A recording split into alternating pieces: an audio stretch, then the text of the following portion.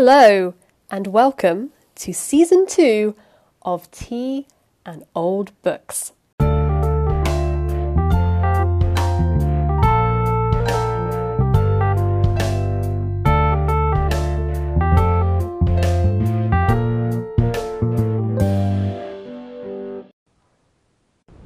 This is now day 20 of the lockdown in Spain, and the canny among you may have noticed that there has been a slight delay between Series 1 and Series 2 of this podcast.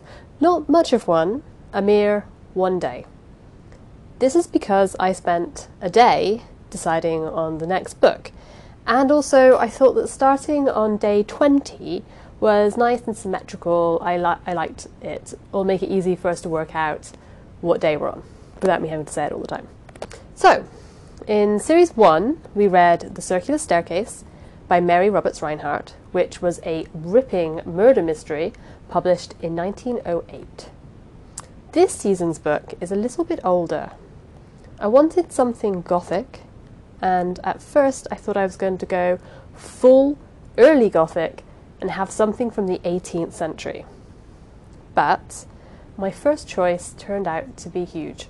It was about 4 times the length of The Circular Staircase, so I've chosen something from the 19th century instead. This doesn't mean that we won't go back to the full Gothic later on. I mean, who knows how long this lockdown is going to last, and maybe we'll want a really huge book to see us through to the end. Now, in this season, which is Season 2 of Tea and Old Books, we will be reading, ready for this, dramatic pause, we will be reading The Dead Secret by Wilkie Collins. I'm so excited. So I love Wilkie Collins. He is one of my absolute favourite writers. And I wasn't going to do one of his books because I thought I'd read them all. And I don't want to reread something for this podcast. I want us to discover the story together. But turns out I haven't read them all after all. This is just some idea I had in my mind for my English literature background. I thought I'd read them all. Turns out, happy news, I have not. The Dead Secret will be as new to me as it is for you, if it is in fact new for you. As this is the first episode, I'm going to talk a little bit about Wilkie Collins, a little bit about this book, then we're going to have some predictions or things to look out for. Now, I don't know what this book is about. I've deliberately not read the summary or any plot points. All I know is the title, like the year it was published, and that Wilkie Collins wrote it. That is good enough recommendation for me.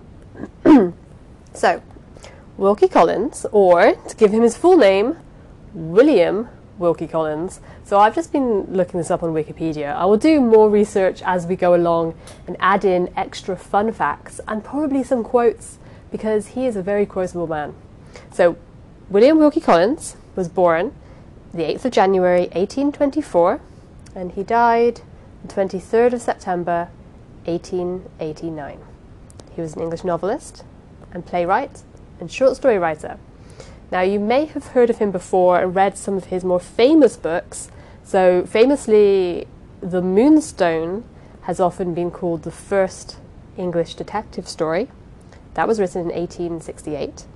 And The Woman in White, which is one of my favourite books, and if I hadn't read it about 10 times, then I would do it for this podcast. But I have read it, I know it very well. So, The Woman in White was published in 1859. That one is fantastic. I recommend reading it over The Moonstone, which is fine, but is a not as good version of The Woman in White, frankly. So originally, he's from London. His father was a painter, but he also grew up in Italy and France, so he could speak French and Italian. And he was great friends with Charles Dickens, famously, and Dickens published a lot of Wilkie Collins' work in his journals all the year round and household words. And they also collaborated together on drama and plays and all sorts of fun stuff that's definitely worth looking at. So that's all I'm going to say about Wilkie Collins for now. Oh, except one more fun fact. Very famously, he was very anti-marriage, and he had 2 life partners. So he split his time between Caroline Graves and Martha Rudd. And he had several children with Martha Rudd. So he's a good guy. Now, The Dead Secret was his 4th published novel, and it was first published serially in Charles Dickens' Household Words in 1856, and then later on by an actual book publishing company. So this is very common. Well, we've done 2 series, we've done 2 books, and both of them were published in serial form, which is quite a popular form for both Gothic fiction like this and also for detective fiction, so, and murder mysteries and the like. Now, I'm not quite sure if The Dead Secret really counts as Gothic fiction. So we'll be doing a little bit of investigative work as we go along, and we can decide for ourselves if it does. So I've taken a quote from Wikipedia, which is my source for all things, as the beginning point of what Gothic fiction is. So this is a quote from Wikipedia. We will back this up more should I manage to break my way into any actual academic journals, which, as we know, are very locked down. Even more locked down than us in Spain right now. Now, this is a quote, it's a direct quote. Gothic fiction is a genre of literature that combines elements of both horror and romance. As a genre, it is generally believed to have been invented by the English author Horace Walpole in his 1764 novel, The Castle of Otranto. The effect of Gothic fiction depends on a pleasing sort of terror, an extension of essentially romantic literary pleasures that were relatively new at the time of Walpole's novel. Prominent features of Gothic fiction include terror, both psychological and physical, mystery, the supernatural, ghosts, haunted houses and Gothic architecture, castles, darkness, death, decay, doubles, madness, secrets, and hereditary curses. And that is from the Gothic fiction article on Wikipedia. Everything about that sounds amazing. Like, who does not want to read Gothic fiction? So, will The Dead Secret be a Gothic novel? I think it will qualify, but remains to be seen.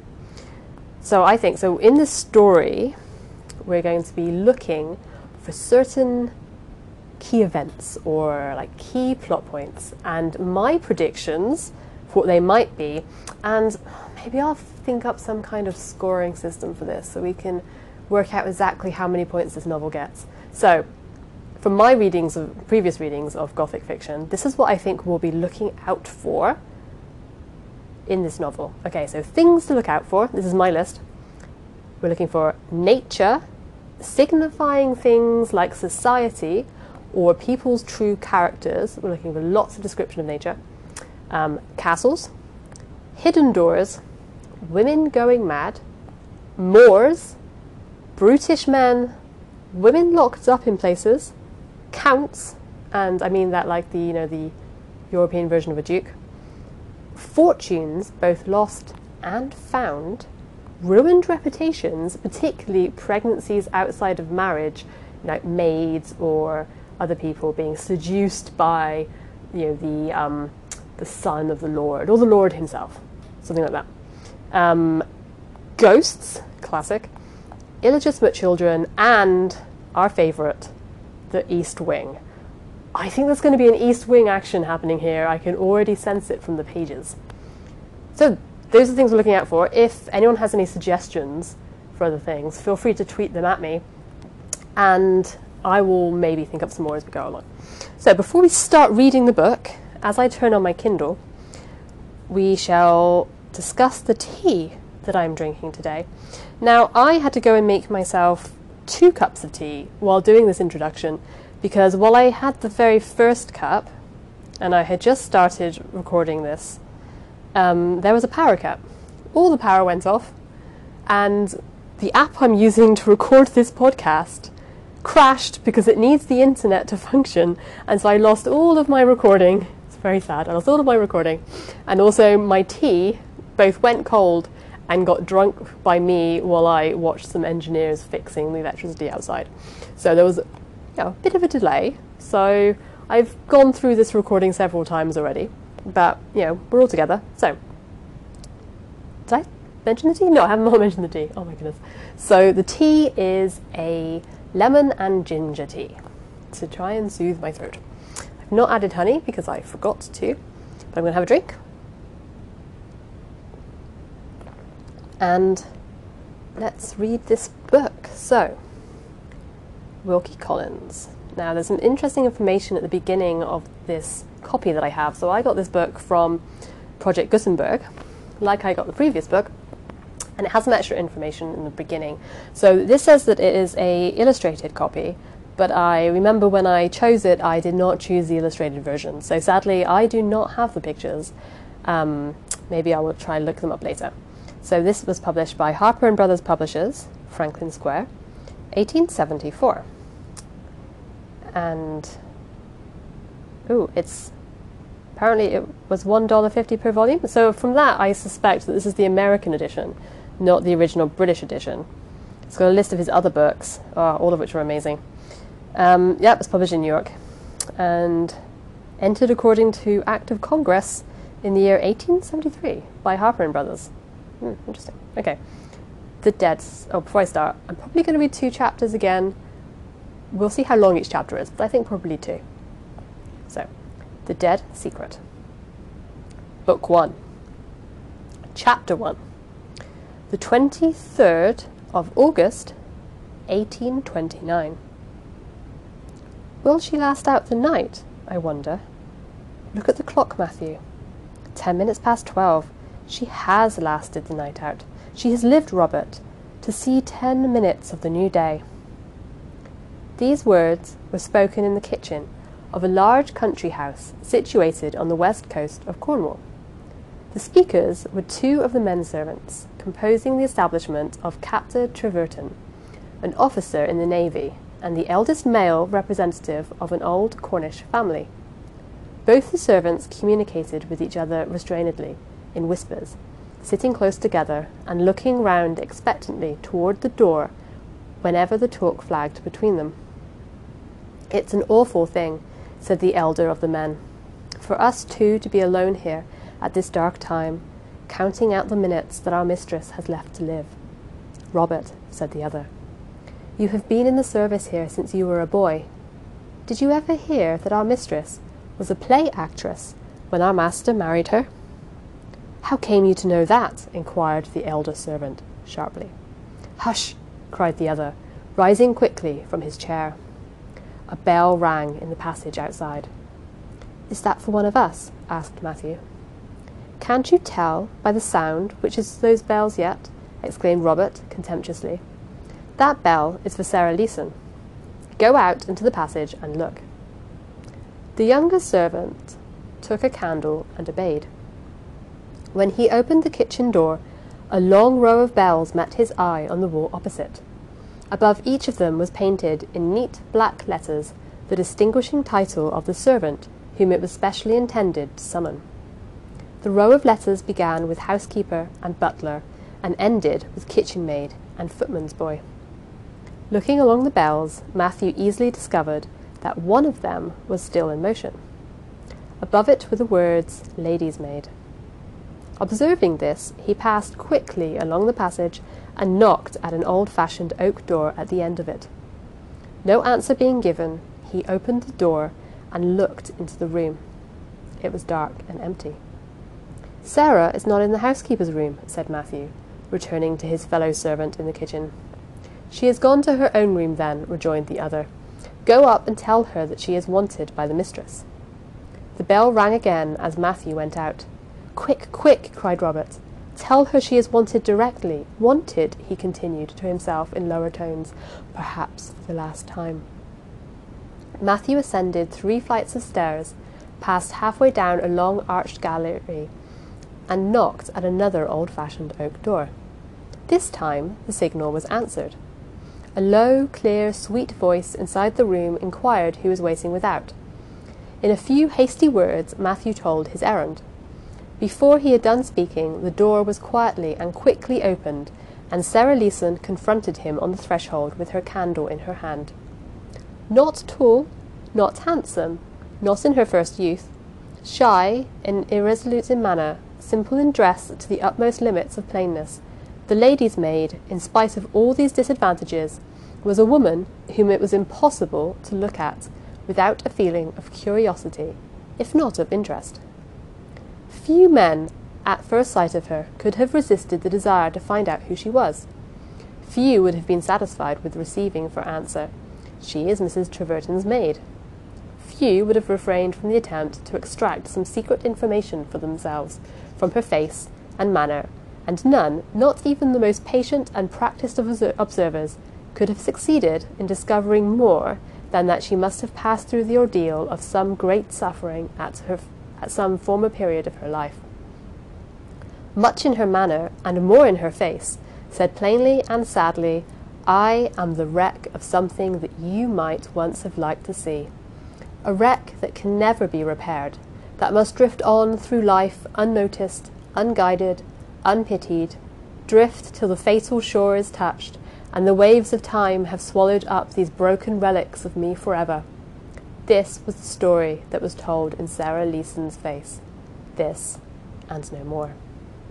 No two men interpreting that story for themselves would probably have agreed on the nature of the suffering which this woman had undergone.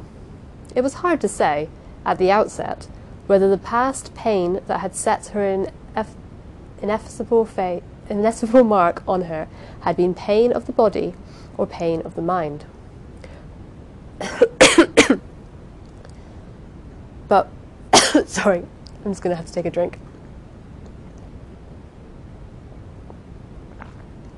But whatever the nature of the affliction she had suffered, the traces it had left were deep and strikingly visible in every part of her face.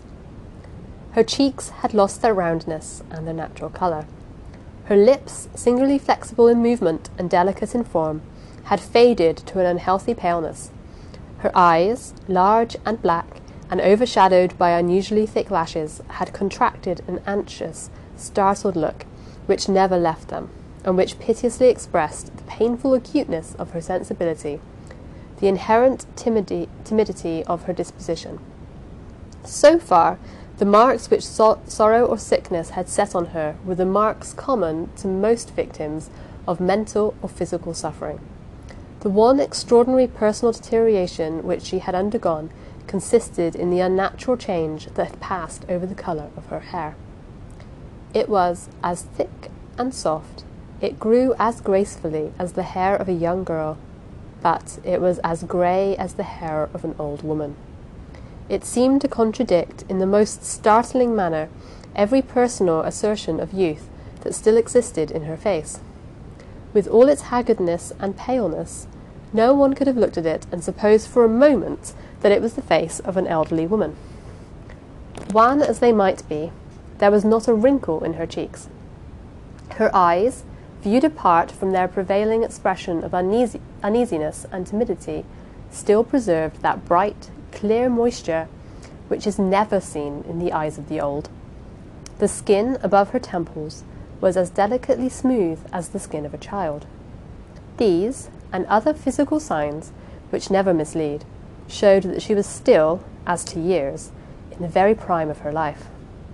Sickly and sorrow-stricken as she was, she looked, from the eyes downward, a woman who had barely reached 30. From the eyes upward, the effect of her abundant grey hair, seen in connection with her face, was not simply incongruous, it was absolutely startling. So startling as to make it no paradox to say that she would have looked most natural, most like herself, if her hair had been dyed. In her case, art would have seemed to be the truth, because nature looked like a falsehood. What shock had stricken her hair in the very maturity of its luxuriance with the hue of an unnatural old age? Was it serious illness or a dreadful grief that had turned her grey in the prime of her womanhood? That question had often been agitated among her fellow servants.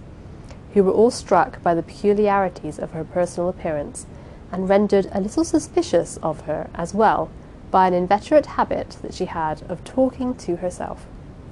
Inquire as they might, however, their curiosity was always baffled. Nothing more could be discovered than that Sarah Leeson was, in the common phrase, touchy on the subject of her grey hair and her habit of talking to herself, and that Sarah Leeson's mistress had long since forbidden everyone, from her husband downward, to ruffle her maid's tranquillity by inquisitive questions. She stood for an instant speechless, on that momentous morning of the 23rd of August, before the servant who summoned her to her mistress's deathbed. The light of the candle flaring brightly over her large, startled, black eyes, and the luxuriant, unnatural grey hair above them, she stood a moment silent, her hand trembling while she held the candlestick, so that the extinguisher lying loose in it rattled incessantly. Bean thanked the servant for calling her. The trouble and fear in her voice as she spoke seemed to add to its sweetness. The agitation of her manner took nothing away from its habitual gentleness, its delicate, winning, feminine restraint. Matthew, who, like the other servants, secretly distrusted and disliked her for differing from the ordinary pattern of professed ladies' maids, was, on this particular occasion, so subdued by her manner and her tone as she thanked him, that he offered to carry her candle for her to the door of her mistress's bedchamber. She shook her head and thanked him again, then passed before him quickly on her way out of the gallery. The room in which Mrs. Treverton lay dying was on the floor beneath. Sarah hesitated twice before she knocked at the door. It was opened by Captain Treverton. The instant she saw her master, she started back from him. If she had dreaded a blow, she could hardly have drawn away more suddenly, or with an expression of greater alarm. There was nothing in Captain Treverton's face to warrant the suspicion of ill treatment, or even of harsh words. His countenance was kind, hearty, and open, and the tears were still trickling down it which he had shed by his wife's bedside. "Go in," he said, turning away his face. "She does not wish the nurse to attend. She only wishes for you. Call me if the doctor—" His voice faltered, and he hurried away without attempting to finish the sentence. Sarah Leeson, instead of entering her mistress's room, stood looking after her master attentively, with her pale cheeks turned to a deathly whiteness, with an eager, doubting, questioning terror in her eyes. When he had disappeared round the corner of the gallery, she listened for a moment outside the door of the sick room, whispered affrightedly to herself, "Can she have told him?"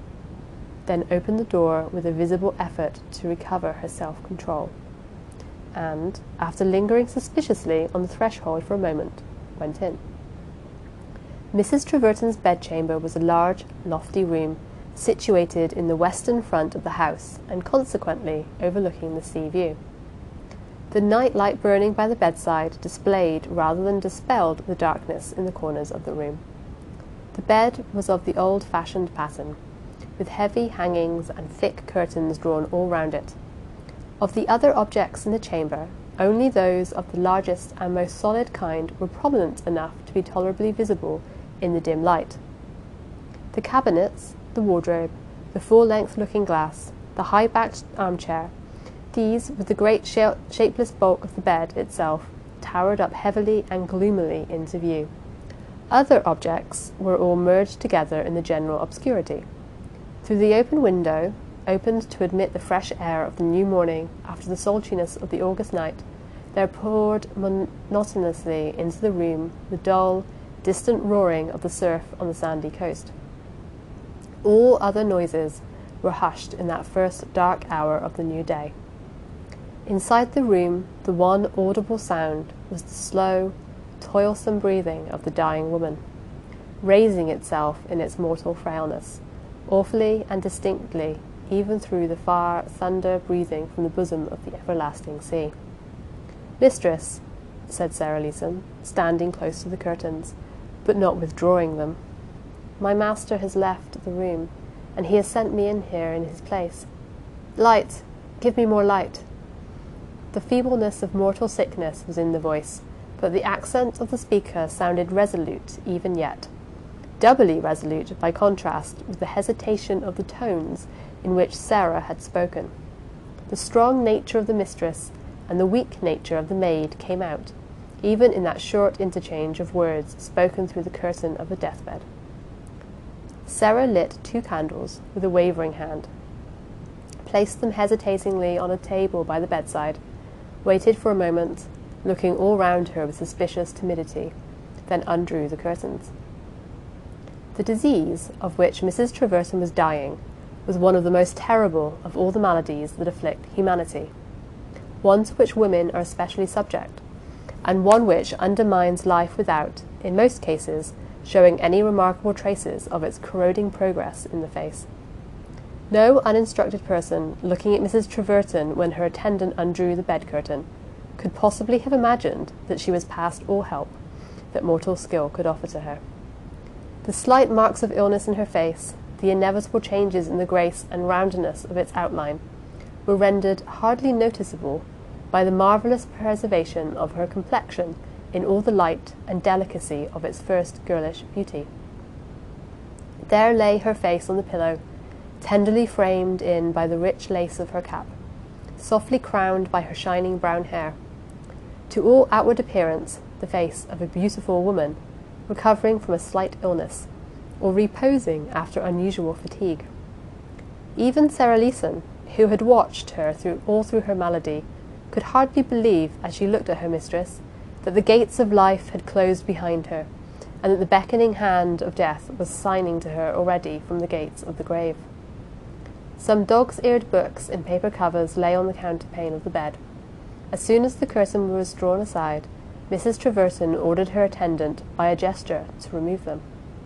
They were plays, underscored in certain places by ink lines, and marked with marginal annotations referring to entrances, exits, and places on the stage. The servants, talking downstairs of their mistress's occupation before her marriage, had not been misled by false reports.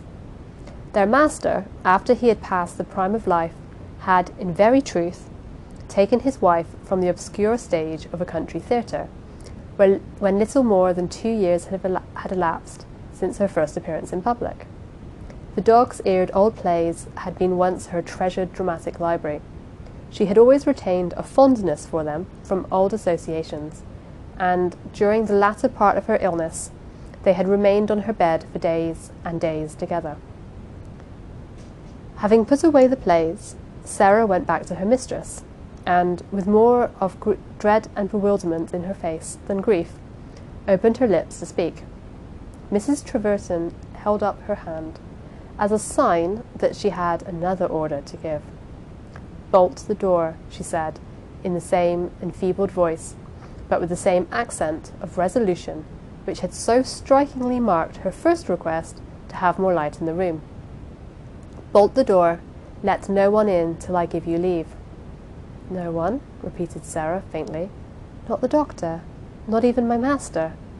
"Not the doctor, not even your master," said Mrs. Treverton, and pointed to the door. The hand was weak, but even in that momentary action of it there was no mistaking the gesture of command.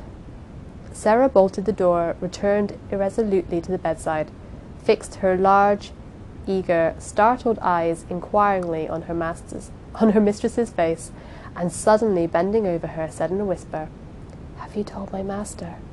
"No," was the answer. "I sent for him, to tell him. I tried hard to speak the words. It shook me to my very soul, only to think how I should best break it to him. I am so fond of him. I love him so dearly.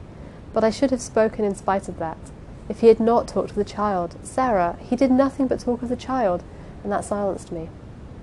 Sarah, with a forgetfulness of her station, which might have appeared extraordinary even in the eyes of the most lenient of mistresses, flung herself back in a chair when the first word of Mrs. Treverton's reply was uttered, clasped her trembling hands over her face, and groaned to herself, "Oh, what will happen? What will happen now?" Mrs. Treverton's eyes had softened and moistened when she spoke of her love for her husband. She lay silent for a few minutes, the working of some strong emotion in her being expressed by her quick, hard, laboured breathing and by the painful contraction of her eyebrows. Ere long, she turned her head uneasily toward the chair in which her attendant was sitting, and spoke again, this time in a voice which had sunk to a whisper. "Look for my medicine," said she. "I want it." Sarah started up, and with the quick instinct of obedience, brushed away the tears that were rolling fast over her cheeks. "The doctor," she said. "Let me call the doctor." "No, the medicine. Look for the medicine." "Which bottle? The opiate?" "No, not the opiate. The other." Sarah took a bottle from the table, and looking attentively at the written direction on the label, said that it was not yet time to take that medicine again. "Give me the bottle." "Oh, pray don't ask me. Pray wait. The doctor said it was as bad as dram drinking if you took too much." Mrs. Treverton's clear grey eyes began to flash. The rosy flush deepened on her cheeks. The commanding hand was raised again, by an effort, from the counterpane on which it lay. "Take the cork out of the bottle," she said, "and give it to me. I want strength. No matter whether I die in an hour's time or a week's, give me the bottle." "No, no, not the bottle," said Sarah, giving it up nevertheless, under the influence of her mistress's look. "There are 2 doses left. Wait, pray wait, till I get a glass." She turned again toward the table. At the same instant, Mrs. Treverton raised the bottle to her lips, drained it of its contents, and flung it from her bed. "She has killed herself," cried Sarah, running in terror to the door. "Stop," said the voice from the bed, more resolute than ever already. "Stop. Come back and prop me up higher on the pillows." Sarah put her hand on the bolt. "Come back," reiterated Mrs. Treverton. "While there is life in me, I will be obeyed. Come back." The colour began to deepen perceptibly all over her face, and the light to grow brighter in her wildly opened eyes. Sarah came back, and with shaking hands added one more to the many pillows which supported the dying woman's head and shoulders. While this was being done, the bedclothes became a little discomposed. Mrs. Treverton shuddered and drew them up to their former position, close round her neck. "Did you unbolt the door?" she asked. "No. I forbid you to go near it again." "Get my writing case and the pen and the ink from the cabinet near the window." Sarah went to the cabinet and opened it, then stopped, as if some sudden suspicion had crossed her mind, and asked what the writing materials were wanted for. "Bring them, and you will see." The writing case, with a sheet of notepaper on it, was placed upon Mrs. Treverton's knees. The pen was dipped into the ink and given to her. She paused, closed her eyes for a minute, and sighed heavily, then began to write, saying to her waiting maid as the pen touched the paper, "Look." Sarah peered anxiously over her shoulder, and saw the pen slowly and feebly form these 3 words: "To my husband." "Oh, no, no, no, for God's sake, don't write it," she cried, catching at her mistress's hand, but suddenly letting it go again the moment Mrs. Treverton looked at her. The pen went on, and more slowly, more feebly, formed words enough to fill a line, then stopped. The letters of the last syllable were all blotted together. "Don't," reiterated Sarah, dropping on her knees at the bedside. "Don't write it to him if you can't tell it to him. Let me go on bearing what I have borne so long already. Let the secret," and the secret is capitalized, "let the secret die with you, and die with me, and be never known in this world. Never, never, never." "The secret must be told," answered Mrs. Treverton. "My husband ought to know it, and must know it. I tried to tell him, and my courage failed me. I cannot trust you to tell him. After I am gone, it must be written. Take you the pen. My sight is failing, my touch is dull. Take the pen and write what I tell you." Sarah, instead of obeying, hid her face in the bed-cover and wept bitterly. "You have been with me ever since my marriage," Mrs. Treverton went on. "You have been my friend more than my servant. Do you refuse my last request? You do! Fool, look up and listen to me. On your peril, refuse to take the pen. Write, or I shall not rest in my grave. Write, or as true as there is a heaven above us, I will come to you from the other world." Sarah started to her feet with a faint scream. "You make my flesh creep," she whispered, fixing her eyes on her mistress's face with a stare of superstitious horror. At the same instant, the overdose of the stimulating medicine began to affect Mrs. Treverton's brain. She rolled her head restlessly from side to side on the pillow, repeated vacantly a few lines from one of the old play-books which had been removed from her bed, and suddenly held out the pen to the servant, with a theatrical wave of the hand and a glance upward at an imaginary gallery of spectators. "Right," she cried, with an awful mimicry of her old stage voice. "Right." And the weak hand was waved again, with a forlorn, feeble imitation of the old stage gesture. Closing her fingers mechanically on the pen that was thrust between them, Sarah, with her eyes still expressing the superstitious terror which her mistress's words had aroused, waited for the next command. Some minutes elapsed before Mrs. Treverton spoke again. She still retained her senses, sufficiently to be vaguely conscious of the effect which the medicine was producing on her, and to be desirous of combating its further progress before it succeeded in utterly confusing her ideas. She asked first for the smelling bottle next to some eau de cologne. This last, poured onto her handkerchief and applied to her forehead, seemed to prove successful in partially clearing her faculties. Her eyes recovered their steady look of intelligence, and when she again addressed her maid, reiterating the word "right," she was able to enforce the direction by beginning immediately to dictate in quiet, deliberate, determined tones. Sarah's tears fell fast. Her lips murmured fragments of sentences in which entreaties, expressions of penitence, and exclamations of fear were all strangely mingled together. But she wrote on submissively in wavering lines until she had nearly filled the first two sides of the notepaper. Then Mrs. Treverton paused, looked the writing over, and taking the pen, signed her name at the end of it. With this effort, her powers of resistance to the exciting effect of the medicine seemed to fail her again.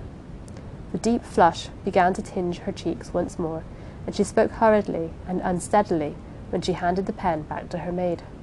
"Sign," she cried, beating her hand feebly on the bedclothes.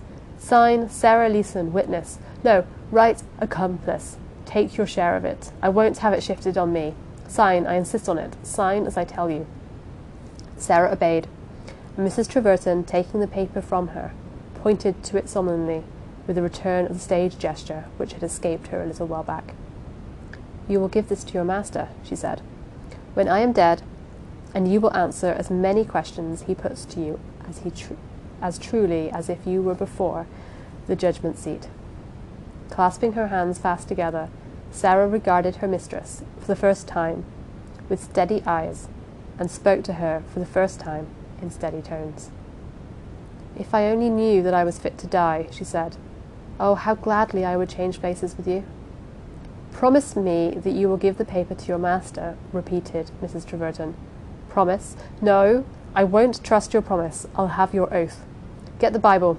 The Bible the clergyman used when he was here this morning. Get it, or I shall not rest in my grave.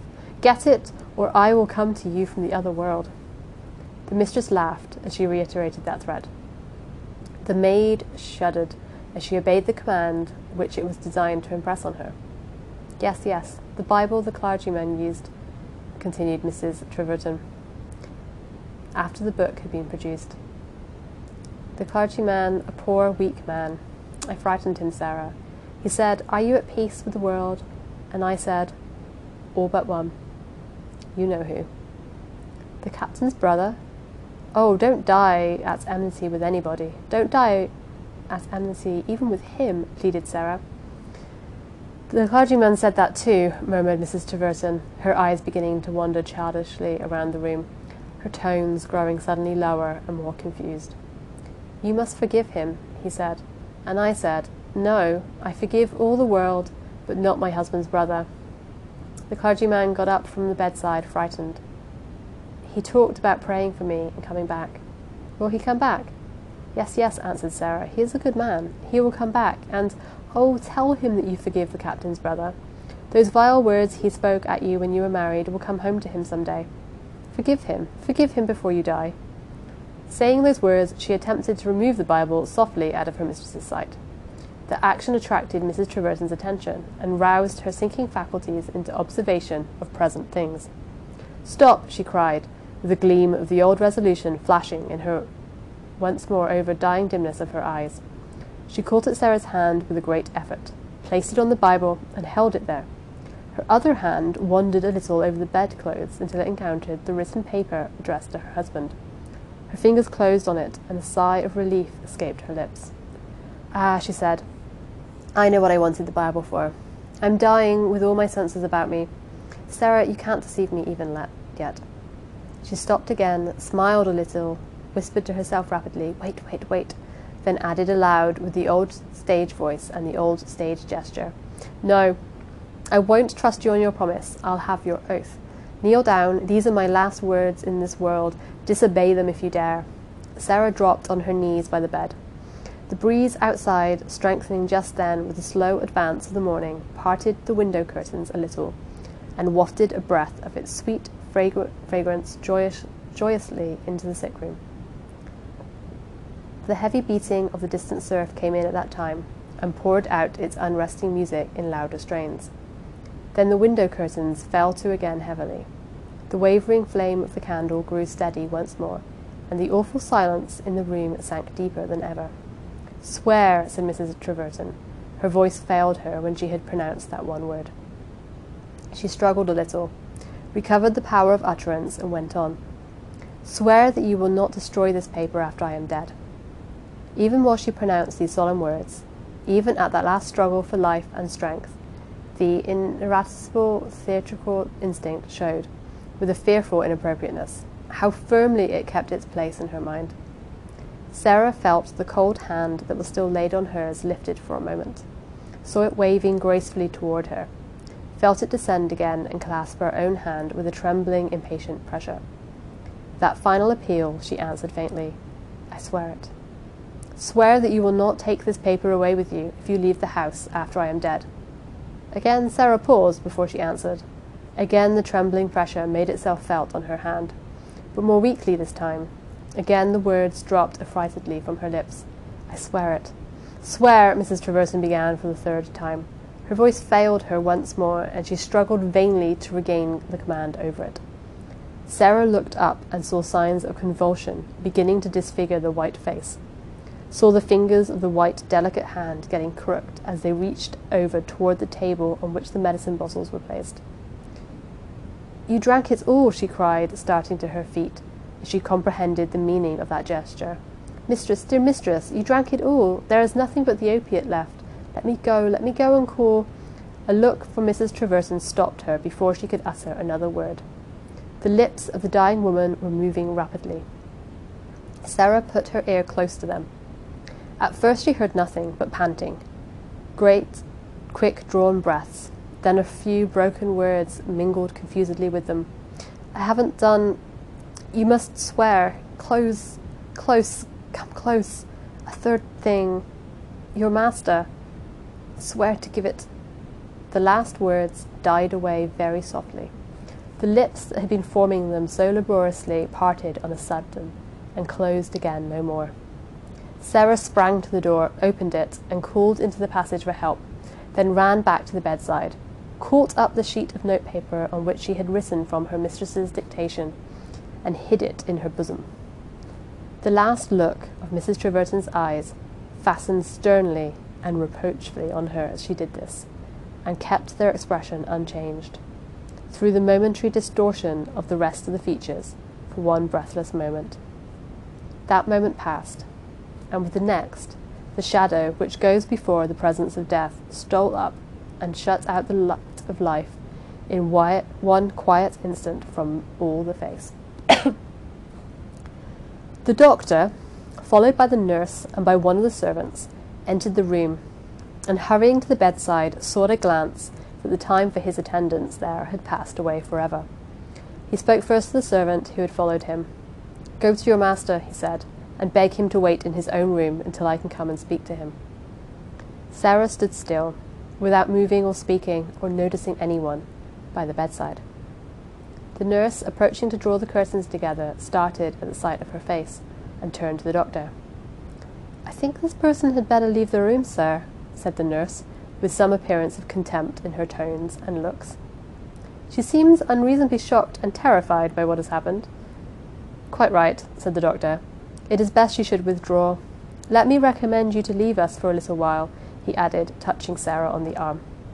She shrank back suspiciously, raised one of her hands to the place where the letter lay hidden in her bosom, and pressed it there firmly, while she held out the other hand for a candle. "You had better rest for a little in your own room," said the doctor, giving her the candle. "Stop, though," he continued after a moment's reflection. "I am going to break the sad news to your master, and I may find that he is anxious to hear any last words that Mrs. Treverton may have spoken in your presence. Perhaps you had better come with me, and wait while I go into Captain Treverton's room." "No, no, oh, not now, for God's sake." Speaking those words in low, quick, pleading tones, and drawing back affrightedly to the door, Sarah disappeared without waiting a moment to be spoken to again. "A strange woman," said the doctor, addressing the nurse. "Follow her and see where she goes to, in case she is wanted and we are obliged to send for her. I will wait here until you come back." When the nurse returned, she had nothing to report but that she had followed Sarah Leeson to her own bedroom, had seen her enter it, had listened outside, and had heard her lock the door. "A strange woman," repeated the doctor. "One of the silent, secret sort." "One of the wrong sort," said the nurse. "She is always talking to herself, and that is a bad sign, in my opinion. I distrusted her, sir, the very first day I entered the house." That's the end of chapter 1. Whew! That was a long chapter. Wow, I'm going to stop at chapter 1 because this first episode is stretching to nearly 50 minutes at this rate. So we will read chapter 2 tomorrow. So far, we've had a death, chapter 1, and a threat of a haunting already. So I feel like it's already ticked off potentially the ghost box on this. So we've already got some terror. Sarah is very scared. What could the mystery be? So something has happened, something involving a child, and the mistress, Mrs. Treverton, has written that secret down on the paper, and Sarah knows what it is. So what could it be? Could be a secret child, maybe, and also, like, what has she died of? So she's died of something that afflicts women. Could be almost anything. So she could have given birth recently, and that could be the child they mentioned. Or she could just be dying of, like, consumption, or just dying of drama, it seems. You know, it's just dramatic effect. But I guess we'll find out more tomorrow. I'm going to stop reading, and I will continue tomorrow, probably just reading one chapter, because I suspect each chapter is going to be quite long. The sentences are very long. Wilkie Collins is a fan of the comma, not just one comma. He likes using 4 or 5 commas in his sentences. It's a little out of control. But I'm liking it so far. I'm quite interested to find out what's going to happen. And we will continue tomorrow. I wish you all the best, and I will see you for chapter 2 of The Dead Secret.